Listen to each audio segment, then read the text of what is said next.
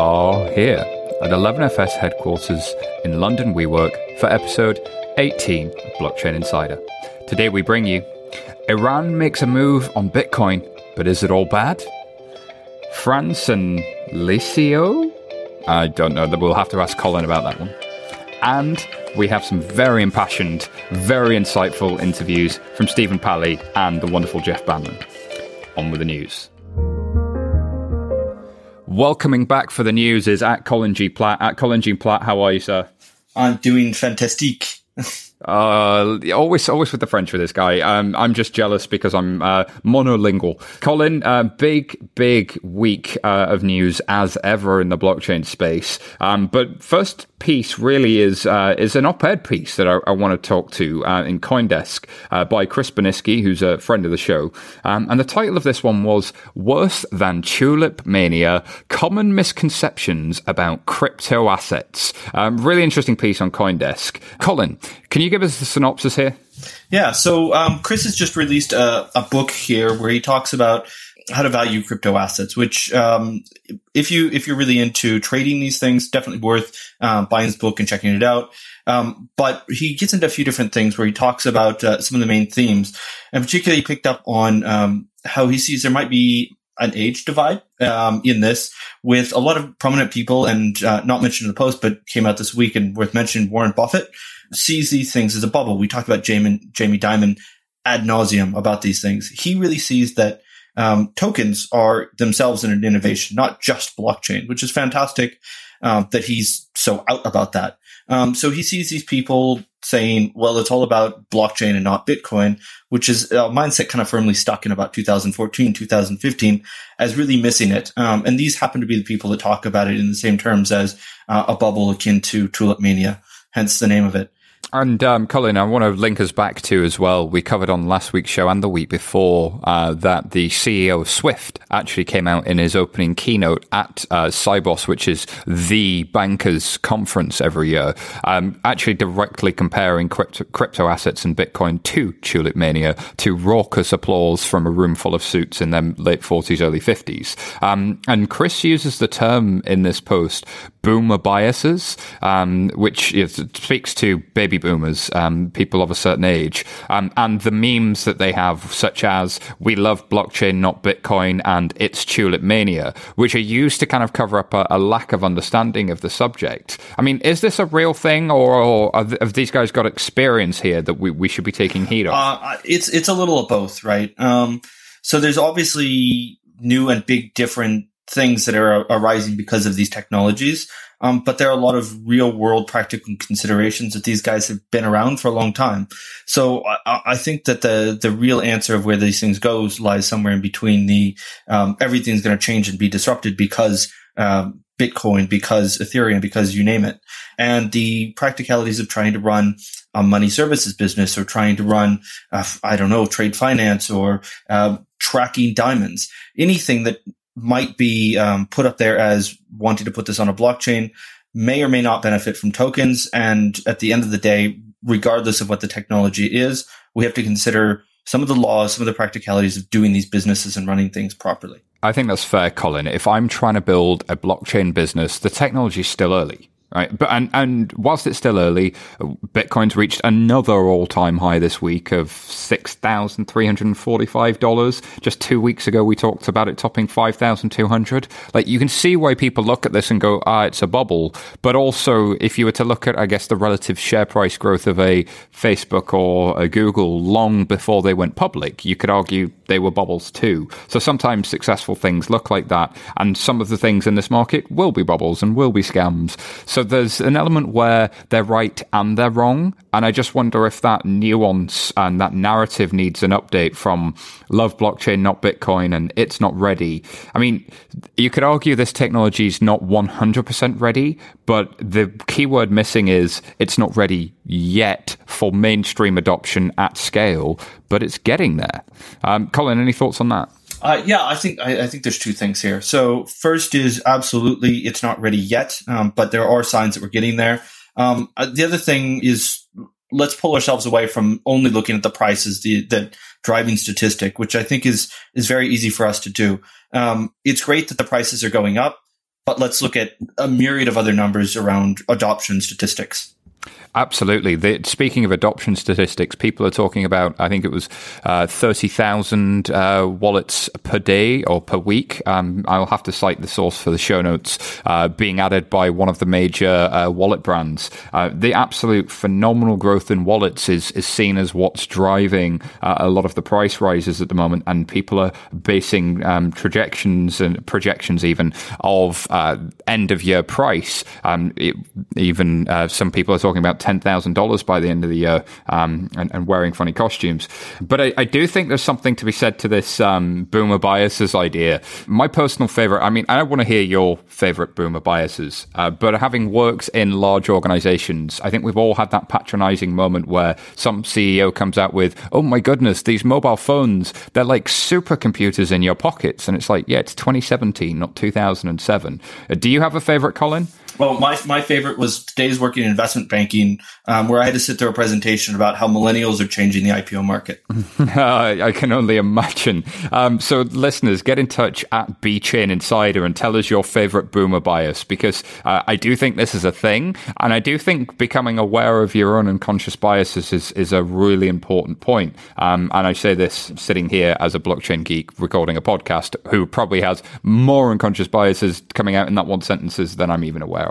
All right, next story. One in finance magnates. Is that supposed to be finance magnates? I'm not entirely sure.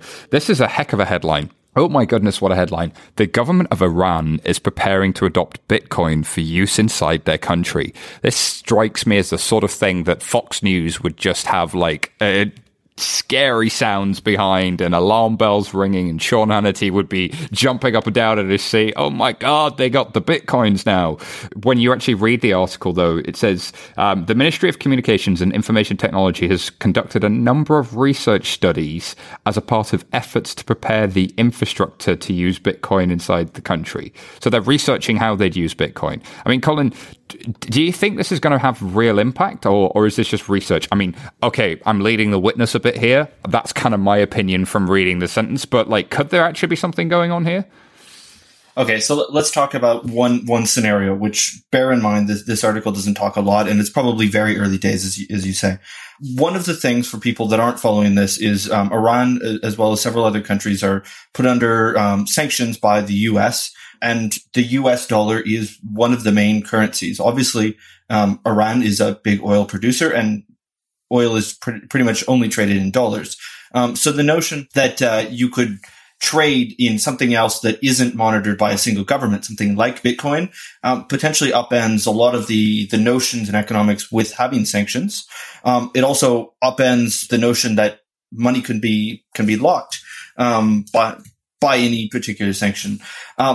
I don't know if it will ever take place, but the fact is, and why it potentially does sound scary to the Fox News of the world, is because this really could change the world order if it ever takes off. And it may not be Bitcoin, but the notion of having these cryptocurrencies could really change things. And this is a very acute example of those things. Colin, that's a really good point around moving away from the US dollar as a reserve currency. And it's a strategy that I think we can speculate that Russia and China might actually be looking to adopt with their own initiatives around central bank currencies. And they've actually been much more wary of decentralization in Bitcoin.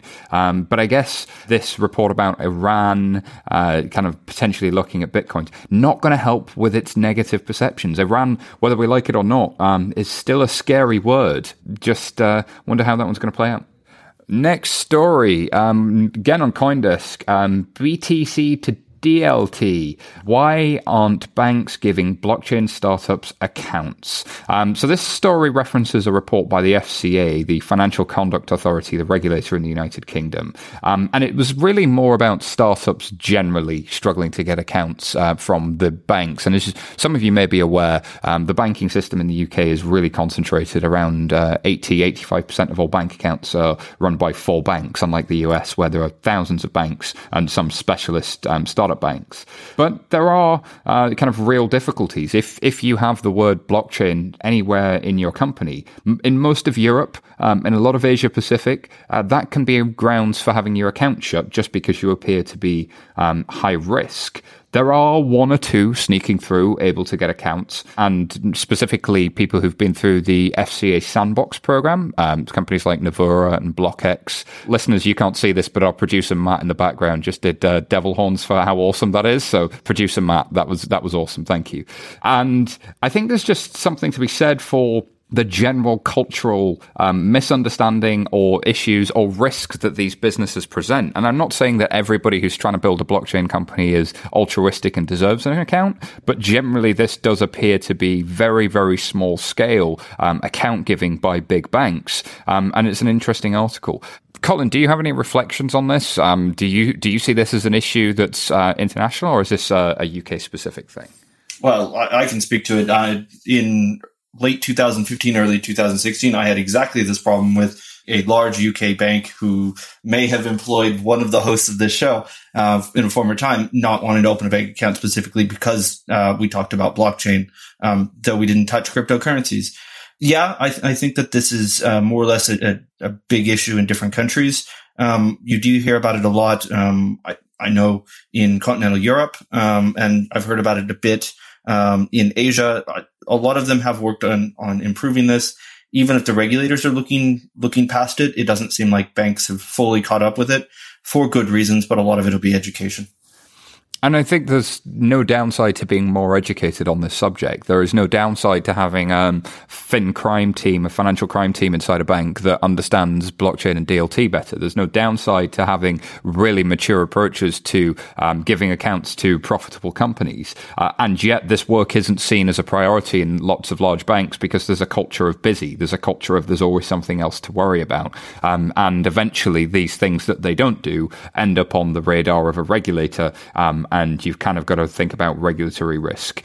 So I do think we should be looking to see more from big banks. And there are other markets, of course. Canada and Australia and others do have concentrated banking markets. So this is a problem we see in a lot of the world. And I wonder if this path of regulators looking for competition and openness is something that would be exported to the rest of the world. And speaking of international regulators, the French financial regulator, the AMF, launched a call for information on ICOs and token sales, and they announced Project Unicorn, Colin? I don't know if they want to call it unicorn or unicorn. So this is something that they came out with an announcement this week, talking about what some other countries have done, really looking into ICOs and trying to figure out what is it and what needs to happen. Essentially, they've put out until December. If you're interested at all in what goes on in France and ICOs, definitely worth having a look. But they've said that they kind of envisage 3 possible regulatory routes as a result of all the feedback, either promoting a best practice guide, shameless plug here for Simon, consistent with legal frameworks that already exist, maybe extending legal text to just slam ICO in where it needs to be done next to public securities offering.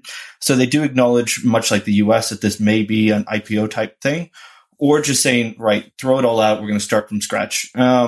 This is a really groundbreaking thing for a big European country to do, because they've all kind of gone into the bucket of saying, right, we're not going to touch it. It's all going into the old bucket. Or we've seen China just outright banning it. What I do like to see is this is very much more the Canada route of let's ask a lot of questions and try to figure it out, which admittedly is a bit more French of the way to do things. But if you're interested at all in these best practice guides, Simon has written a blog about this on the 11FS blog. Have a look at that, and we will make sure we get that out to Project Unicorn. And I do want to say it's quite funny as an Anglicism here that unicorn or unicorn is universal node to ICO's research and network. Ooh. Only the French, right?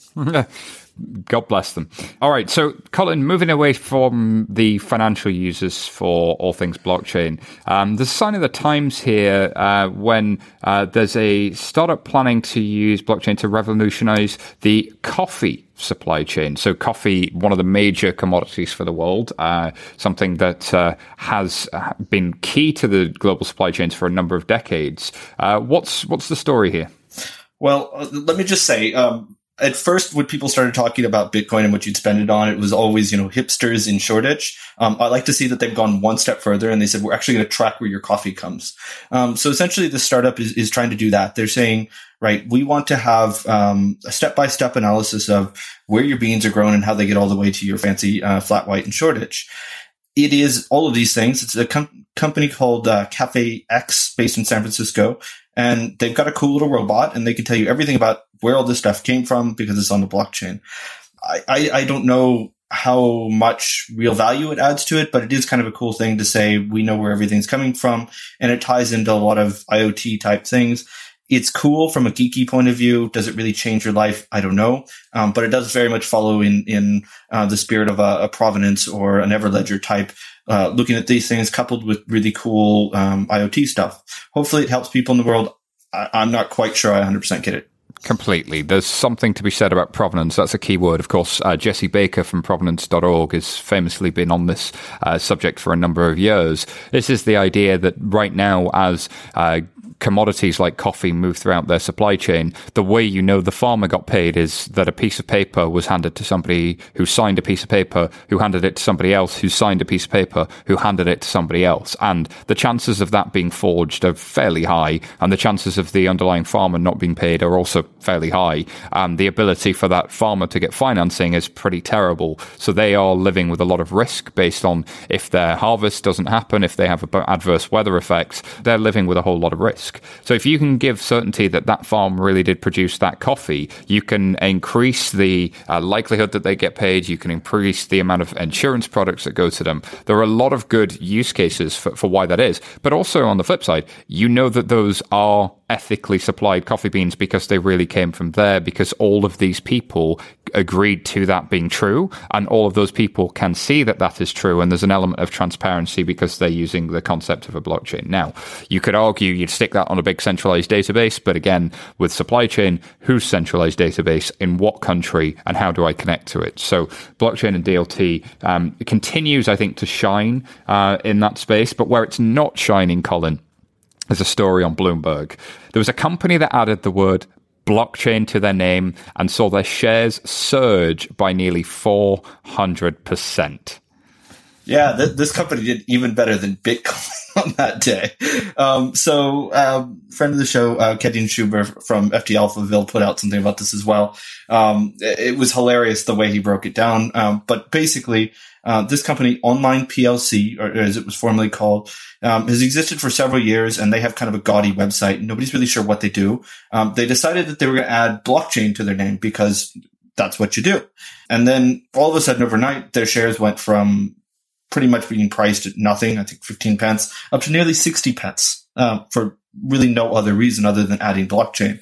Because that's what you do. It's a small cap stock. I don't really know if they even make any revenues, but it's interesting to see that there is so much excitement in the market. I wonder after they made this announcement, though, if they lost their bank account with one of the big UK banks. Interesting question. Yeah. This is the sort of thing that the likes of Jamie Dimon and the likes of banks who aren't giving accounts adds fuel to their fire. You got to say that this blockchain space, there's definitely a lot of dodgy stuff going on, but surely that is why regulated bodies and sensible grown-up entities need to wrap their arms around it to stamp this out. Otherwise, it will happen. And people, with the amount of people signing up for cryptocurrency wallets lately, somebody's going to get burned. And there's going to be the story. There's a famous story about the 90-year-old charity worker in the United Kingdom. So she would sell poppies, which is the small pretend flower we sell in the United Kingdom and in a lot of countries around the world, like Canada and Australia, in memory of people who have died in service in the armed forces. And at 90 years old, she was selling these things, a pillar of her community. But she was so badgered and so bothered by charities who were making nuisance calls to her that she eventually, unfortunately, took her own life. And sometimes it takes a tragedy like that to gain the attention of senior politicians and or people across all branches of government. And we really don't want that to happen. So let's make sure that we do get our arms around it faster and sooner. And as Kadim said, stories like shares surging by just changing your name is probably the dumbest thing we've seen in a long time. And his story on ftalphaville.ft.com is well worth a look. And remember, if you love it, just stick a blockchain on it. That's true that, Colin, true that. Stories that we don't have time to cover, but nonetheless found interesting this week. There's only one, actually. We had a lot of time this week, Colin. I feel like we spread our wings. The story from CNBC, where Hong Kong and Singapore signed a fintech deal and agreed to work together on all things blockchain. And indeed, I think they have some specific initiatives around trade finance. So we've reached out to HKMA and the Monetary Authority of Singapore, and we'll try and get some comments on this, because I do think those are interesting developments, given that both Hong Kong and Singapore are such huge trading ports for the global supply chain. It would be logical that they have some moves there. All right, Colin G. Platt, that's all for this week. Don't forget, listeners, you can let us know what you think about any of the stories we've covered on Twitter, at BChain Insider, or if you just want to troll Colin, at Colin G. Platt, like troll the guy. He's all up in Australia right now. Or you can troll me, for saying things make sense at SY Taylor. And if you want to pick on us personally, be my guest. I really think that Twitter troll wars are the future. Reminder that 11FS, we're a company that not only bring you this podcast, but we're a challenger agency that help banks and asset managers and anybody with a challenge in blockchain and DLT to achieve more. Colin, we have worked on some projects together. We've had a lot of fun. Despite you being at the other side of the world, you're able to be remarkably productive. Absolute end of the world, but we've made it work. We do. We make it work. And you're coming back to this side of the world soon. I cannot wait. We will finally bring back the beers and all things goodness. But we got to get to those interviews. Let's get to Stephen Pally. Colin, you spoke to Stephen Pally about his views on the Tezos story. Oh, this is a fun one. Definitely let us know what you think. So I'm here with Stephen Pally of Anderson Kill. Thanks for coming on today, Stephen. It's my pleasure. Glad to be here. So you have been on Twitter and on Bloomberg very recently talking about everything that's going down in the ICO world, and recently about a very large ICO, Tezos. What can you tell us about what you've been seeing, and specifically, what do you think about what's going on as a legal professional, but not necessarily as our lawyer? So what's interesting about Tezos, and actually I wrote something about this, I have a blog post called Crypto Fairy Tale IRL, or In Real Life. What I found interesting about Tezos is we're seeing what happens when people tell stories that actually come to life or become real. Tezos began with a premise that money that people were giving a Swiss foundation was actually a gift or contribution. And if you look at the terms of service, you see that's the case. The other artifice or fiction that became real is the notion that this independent foundation created by distributed ledgers, systems of service, I can't remember which, by the founders of Tezos, the Brightmans, that it was actually an independent thing with independent trustees. And what's interesting is apparently the foundation really is independent. And the Brightmans, who created Tezos and created the Tezos Foundation, appear to be, at least for now, and perhaps it'll change, on the outside of this very independent foundation, which holds, at this point, I think probably close to $500 million in fiat and crypto. The other interesting thing to me about it, and this is macro, the legal issues will play out, is the fact that money that people gave, which was a contribution in order to perhaps avoid securities laws issues, it could be that that's actually what it was. So you're seeing class action firms that are sort of circling around in the United States and trying to solicit plaintiffs, solicit clients. The question that I have and I've had in looking at the allegations are whether or not they'll be able to make, whether or not they'll be able to assert claims, whether or not, in fact, this notion or fiction that these things were gifts were actually gifts. So if I can kind of break that down a bit, over the summer, Tezos raised at the time the equivalent of about $230 million, so $250 million, and we talked about this on the show a few times. We had them on the first Blockchain Insider show.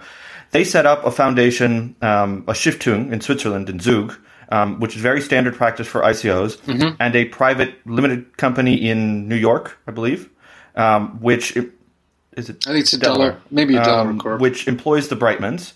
The Brightmans brought in a board, including a chairman, a gentleman named Johan Givers, if I'm not mistaken, who is the chairman for this Stiftung nonprofit in Zug.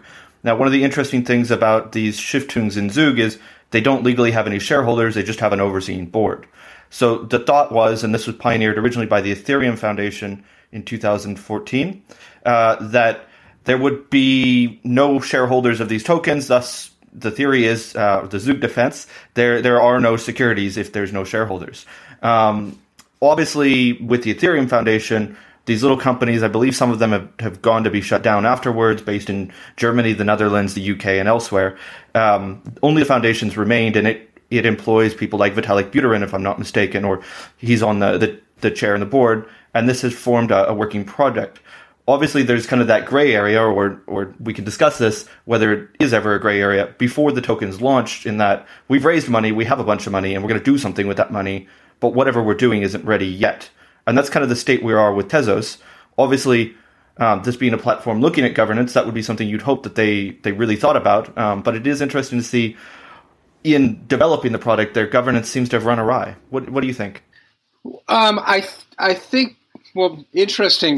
You said a couple of things that I noticed that were interesting. One is you used the term, I'm not sure if you said established, but you said that it's become a practice, an established practice for ICOs to set up these Stiftungen in Switzerland. I mean, the space, people have only been doing ICOs for 2 or 3 years, and only at this scale in the last, year? So I'm not sure these really are charted waters, and I'm not sure this really is an established practice, and that's one of the issues. What happened was somebody, and I think I know who actually, but somebody had this idea, a hack or a workaround. You know what? We'll set up in Switzerland. We'll set up a foundation. To your point, there won't be shareholders. Because it's in Switzerland, maybe it'll be away from the SEC. It'll be harder for people for Americans in particular, to assert claims. Now, the problem is these foundations actually do have governance associated with them. I'm just not sure that the people who set them up understood that. They were setting these things up as a workaround to deal with securities law. They weren't thinking about what would happen if there was a problem, and if governance actually had to be addressed. So I've seen recently in press reports that the Brightmans, they said that this fella Gevers had stepped down, but Gevers and 1 or 2 other board members responded that, in fact, in order for that to happen, for him to be removed, there had to be a board meeting under Swiss law. The reporter who wrote the story about this apparently contacted the Swiss authorities, and the Swiss authorities, said, yeah, it's 30 days. So there's a notice period. So it's not that there's no governance, it's that people created a structure so they could raise money, assuming that everything would be all peaches and cream, or nice. And then what happens when actually the peaches and cream hit the fan? This happens all the time. You see this as a lawyer. People set up corporations. They don't really think about what will happen if there's a problem. They don't have buy-sell agreements. They just assume everything is going to work out, and they sign documents that include all sorts of language that deals with different contingencies. And then guess what? The unthinkable happens, and suddenly the language is triggered. Here, the impact of that language might be, I'm not saying it is for sure, but it might be, at least in theory, these things are really gifts. It's possible that no one has any rights, and among the people who may not have rights could be the founders of Tezos. They are on the outside. Something else I saw was pointed out to me recently. I can't remember who tweeted about this.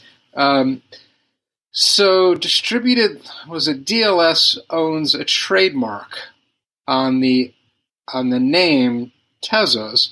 I don't know what other, presumably they have other intellectual property rights in the code, and that intellectual property is something they would then sell to the foundation. Now, one of the workarounds I've read that's been suggested is if the foundation and DLS can't come to terms, they'll just fork the code. But can they actually do that? Was that you who pointed that out this morning? Yep. I think I pointed that out to you, and that's how we started the conversation about coming on the show. You're right. Oh, yeah, let's go back to this and say, let's suppose these aren't securities, and there is a truly independent Tezos Foundation, a truly independent DLS. If, regardless of what happens with Mr. Gevers, should the board decide that they don't want to have anything to do with DLS and the Brightmans anymore, ignoring the fact that they have a bunch of IP and want to really just follow that original vision that the Tezos Foundation was set up for, could someone else come in? For example, could I set up an organization with the sole purpose of developing, say, Tezos Cash, with the aim of following this original Tezos vision, and go to the organization and say, please give me $100 million in cash, please? I mean, it seems to me that if that's the case, then the Brightmans don't have anything to sell. It can't be both. Like, it's one or the other. Either they own the stuff and it will have to be sold, and if it's not sold, then the foundation won't have any purpose. Or if the code isn't purchased, then the foundation won't have any purpose. Or they don't actually own anything that has any value as intellectual property, and the foundation can just keep the money and keep the cash. I don't know what their agreement is with the Brightmans is. I'm assuming that some lawyer with half a brain wrote it, but Yes and no. I mean, there were some big things missing in the original legal documentation. Obviously, all of this was triggered by a public accusation that the chairman of the board was engaged in self-dealing at the foundation. And there was admission that there were no rules against this in the article on Medium that Mr. Brightman put forward. You would think that, as you say, any lawyer with half a brain would have thought to include things like this quite explicitly, because they are trying to build the future structure of governance, not just mentioning the amount of money involved. Well, I don't know Swiss law. In the United States, if a trustee were appointed, the trustee would have fiduciary obligations as a matter of law. And as a fiduciary, a trustee, one of the things a fiduciary can't do is self-deal. So it may be that under Swiss law, even absent that covenant, those duties are imposed by law. I don't know the answer to that question. I'm not a Swiss lawyer. Ignoring the Swiss law aspect for a moment, let's touch on the fiduciary duties someone acting on behalf of clients or contributors, I guess, in this instance. They should owe them a very high duty of care and need to act correctly and not really screw them over. If we can try to frame it in my words, is that correct?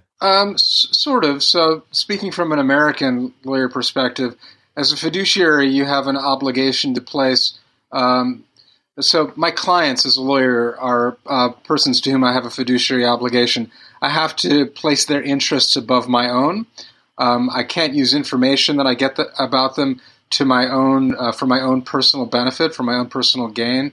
That's what self-dealing is. So yeah, you have to place. Basically, the simple way of thinking about it is, as a fiduciary, you have to place their obligations above your own. It's pretty simple in that respect. So let's talk about that in this context, specifically within the Delaware-based U.S. DLS entity.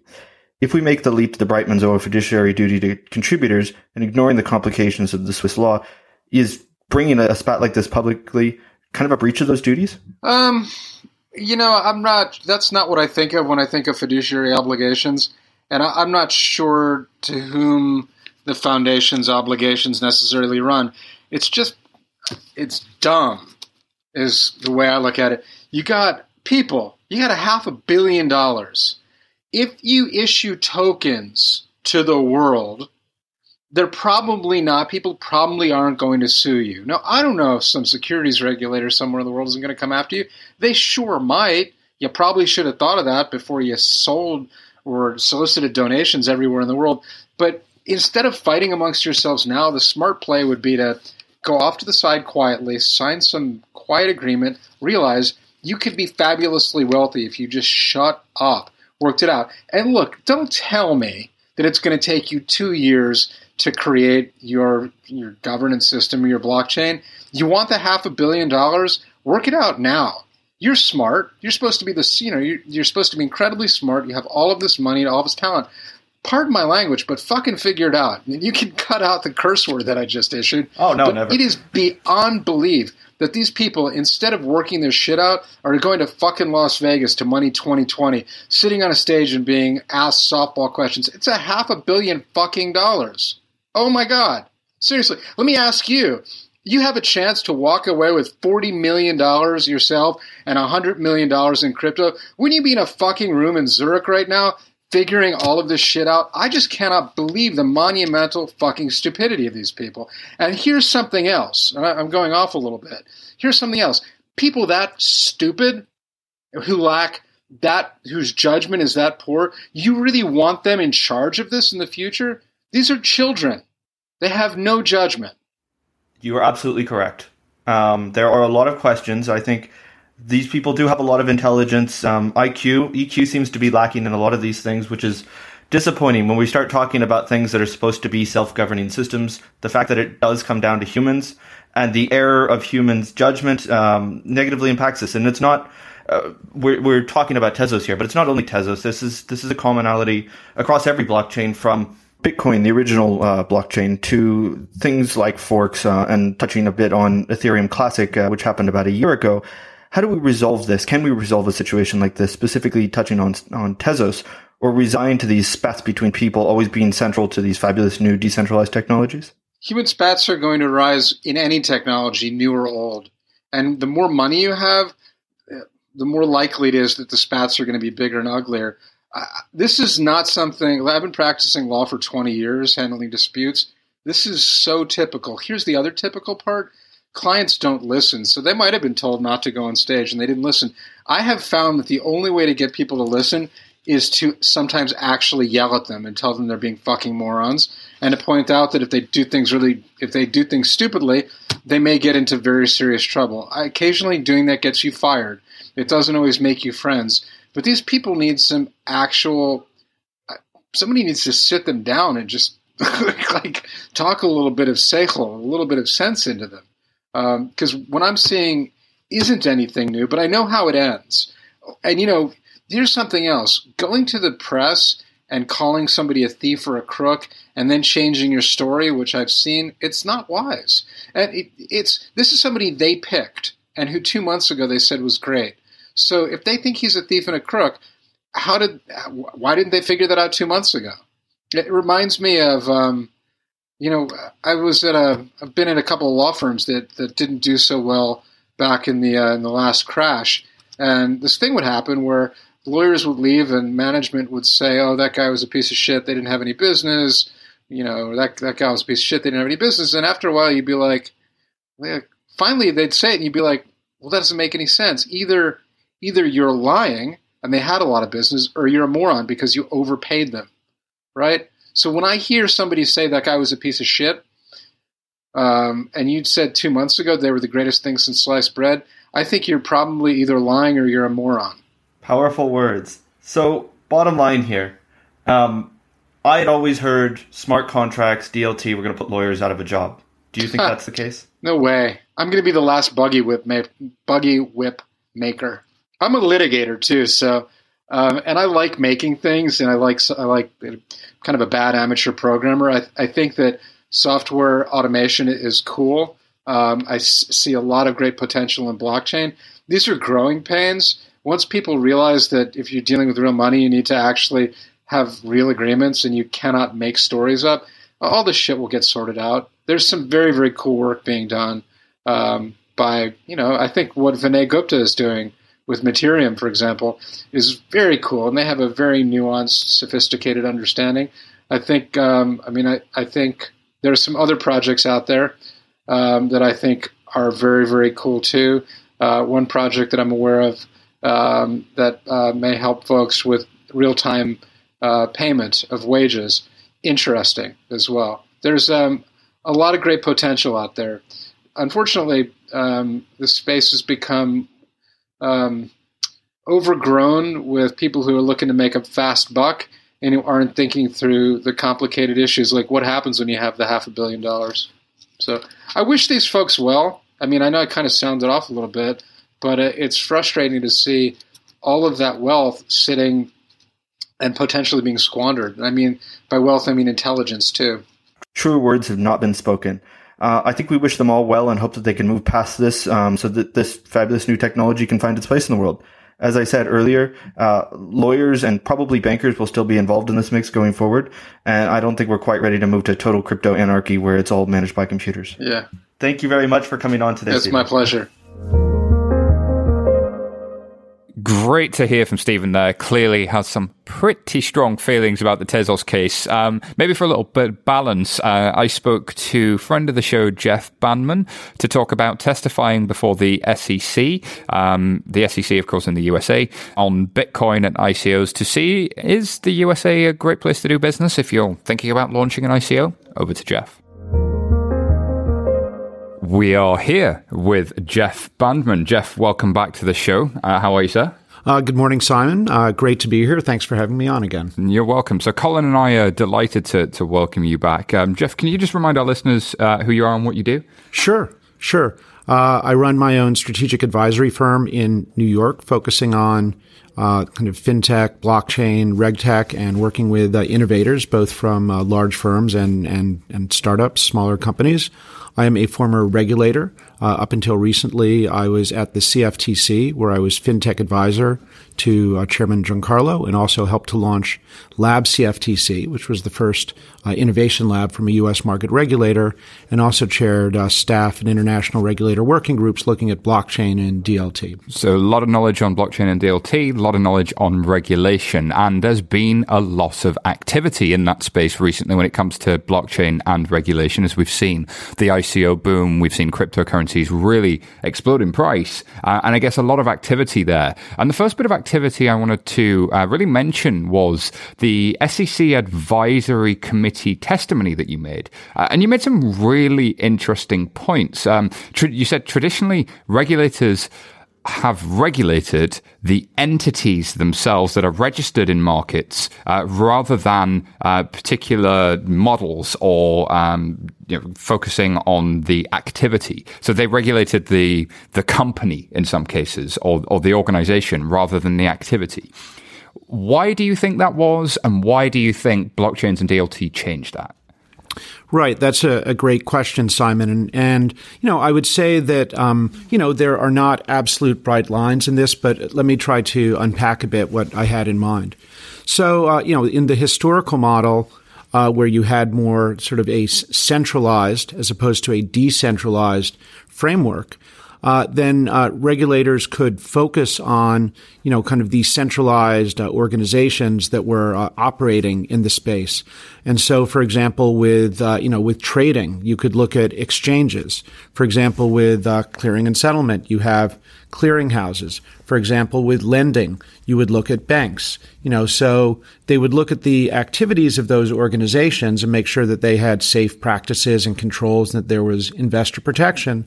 But they would look at it from the perspective of these were organizations that went through a well-defined registration process, and they could focus their attention on those organizations, the leadership of the organizations, and the responsibility of those.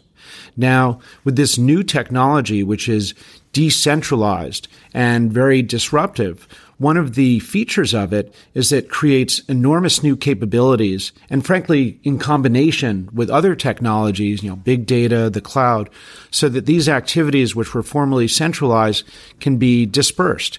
And so, for example, trading, instead of taking place on a centralized exchange, can take place in a decentralized way over a peer-to-peer network.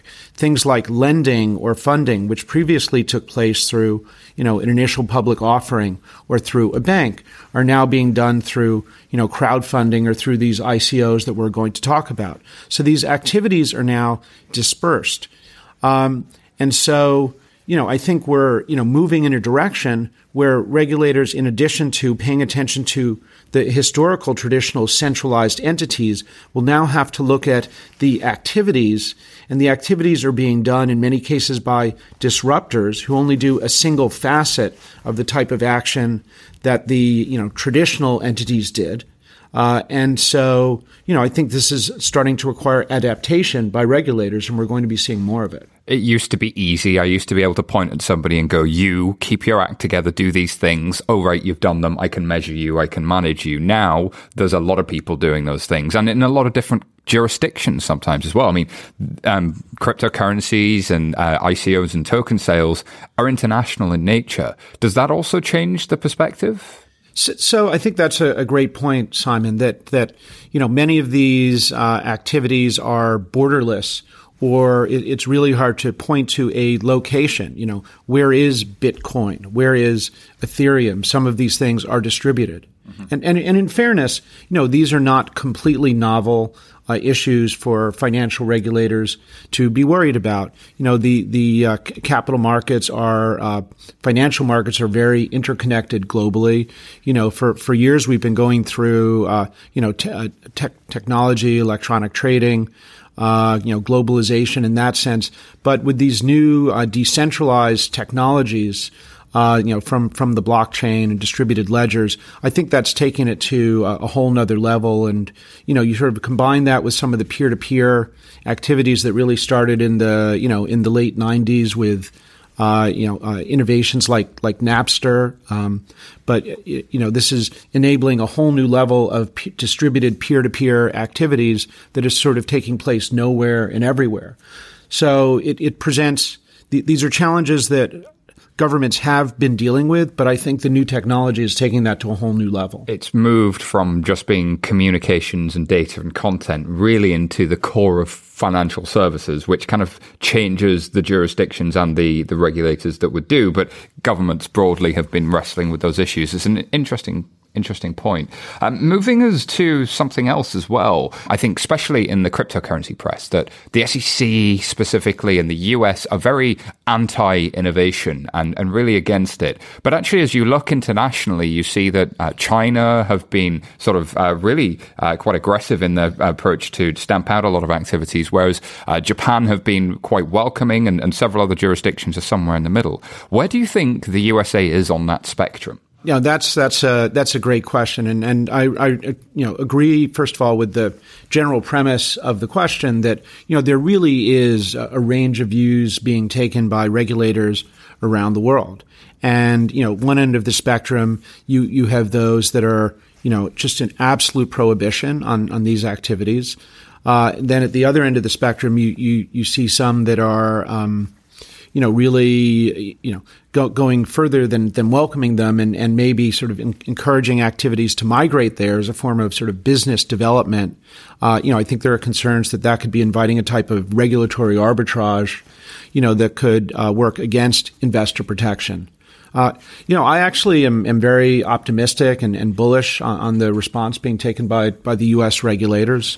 It's not monolithic. Each regulator has its own jurisdiction and tends to stay in its own lane. The SEC gets a lot of focus, because, first of all, the name ICO sounds a lot like an IPO, an initial public offering, which the SEC does regulate, and there are attributes of these token sales that have attributes of public offerings.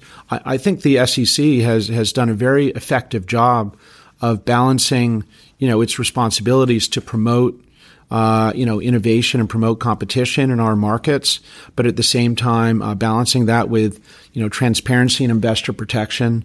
I really thought, and we spoke about this, a few months ago when it happened, but, when the SEC, put out their report of investigation about the Dow token sales, explained that they were securities and why they were securities, I thought that really did a great deal to promote legal certainty. And I thought that really helped the market. For observers, and listeners to your show, I don't think anybody was surprised.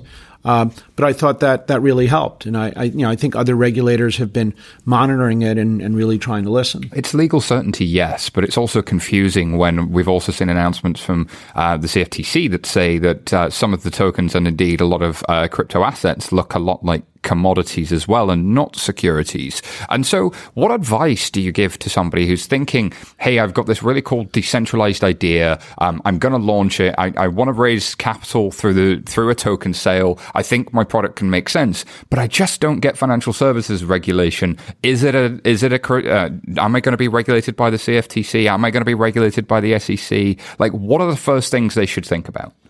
I definitely think that, it's still an evolving area. I think that anybody who is looking to do these in U.S. markets or offering them to U.S. persons, should certainly review it carefully and go take proper legal advice. My impression is that both the SEC and the CFTC have now put the market on notice. We are looking at these. Both have taken enforcement actions, but it is also possible to access to go speak to the blockchain working group at the SEC, or go speak to Lab CFTC, which just put out a primer, or I guess what you would call a primer, on virtual currencies. And there is the potential for kind of back and forth, and they may point out considerations that you haven't thought about. But I really do think the market is on notice that the regulators are watching. But you don't have to sit there in the dark. You can take proactive steps. The fact that they're watching doesn't need to be a bad thing, I guess, that there's an opportunity to understand how you would do something and that the US is a place that this could be done. And also, we've talked a number of times on this show about some high-profile scams in the ICO space and that people are losing out and that people can inadvertently end up having their users being scammed as well as advertent scams out there. But let's just switch gears a little bit from Washington to Silicon Valley. You were recently at the Ethereal conference. This is the conference organized by the guys at Consensus. And there was a real set of talk there about how regulators are reacting. Do you think that innovators on the West Coast and indeed the East Coast are starting to get their head around some of the investor protections, consumer protections that need to be baked into these new decentralized technologies? I mentioned scams there and other things. Do you think there's a good reaction coming from some of the innovators in the marketplace? Well, first of all, it was great to be back in San Francisco and Bay Area. I went to law school out there, and I just think San Francisco is a great place. It was kind of the run up to Halloween, so there were all sorts of crazies dressed up in outrageous outfits, which is nothing to do with blockchain, but boo, it's a token sale. I did not see any Halloween themed cryptocurrency, but there must have been some out there. But the Satoshi Nakamoto in person. Yeah, but it was, the Ethereal Summit was terrific. I mean, Consensus is trying to build this great ecosystem. There was fantastic energy around kind of, blockchain and innovation and the arts. And they also did a seminar with the World Economic Forum, which has a very impressive headquarters out there, which they call the Center for the Fourth Industrial Revolution. Located in the Presidio. That's a grand sounding center right there. Yeah, it's actually they when the Presidio was decommissioned as an army base, there were special rules that around use of the properties and buildings there to promote innovation of certain kinds, and so they've actually established a bit of a West Coast beachhead there. Topic for a separate talk. So, I think that there is, I heard the same kinds of concerns, kind of definitely a lot of excitement and innovation in the space. I think that, a lot of venture capitalists or VCs are on the West Coast. And, I actually heard that their concern, many of them were concerned not so much with regulation, but with the ICOs themselves. How so?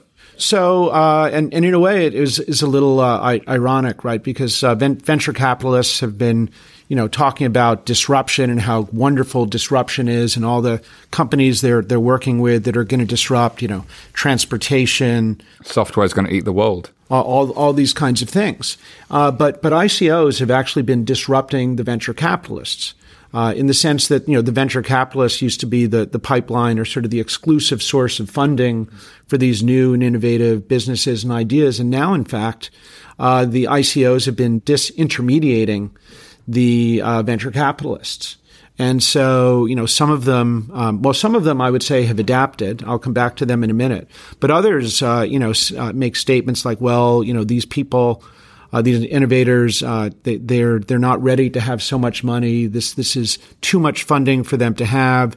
They really need, people like us. And, really the implication is they need the responsible adults. They need a middleman is what they need.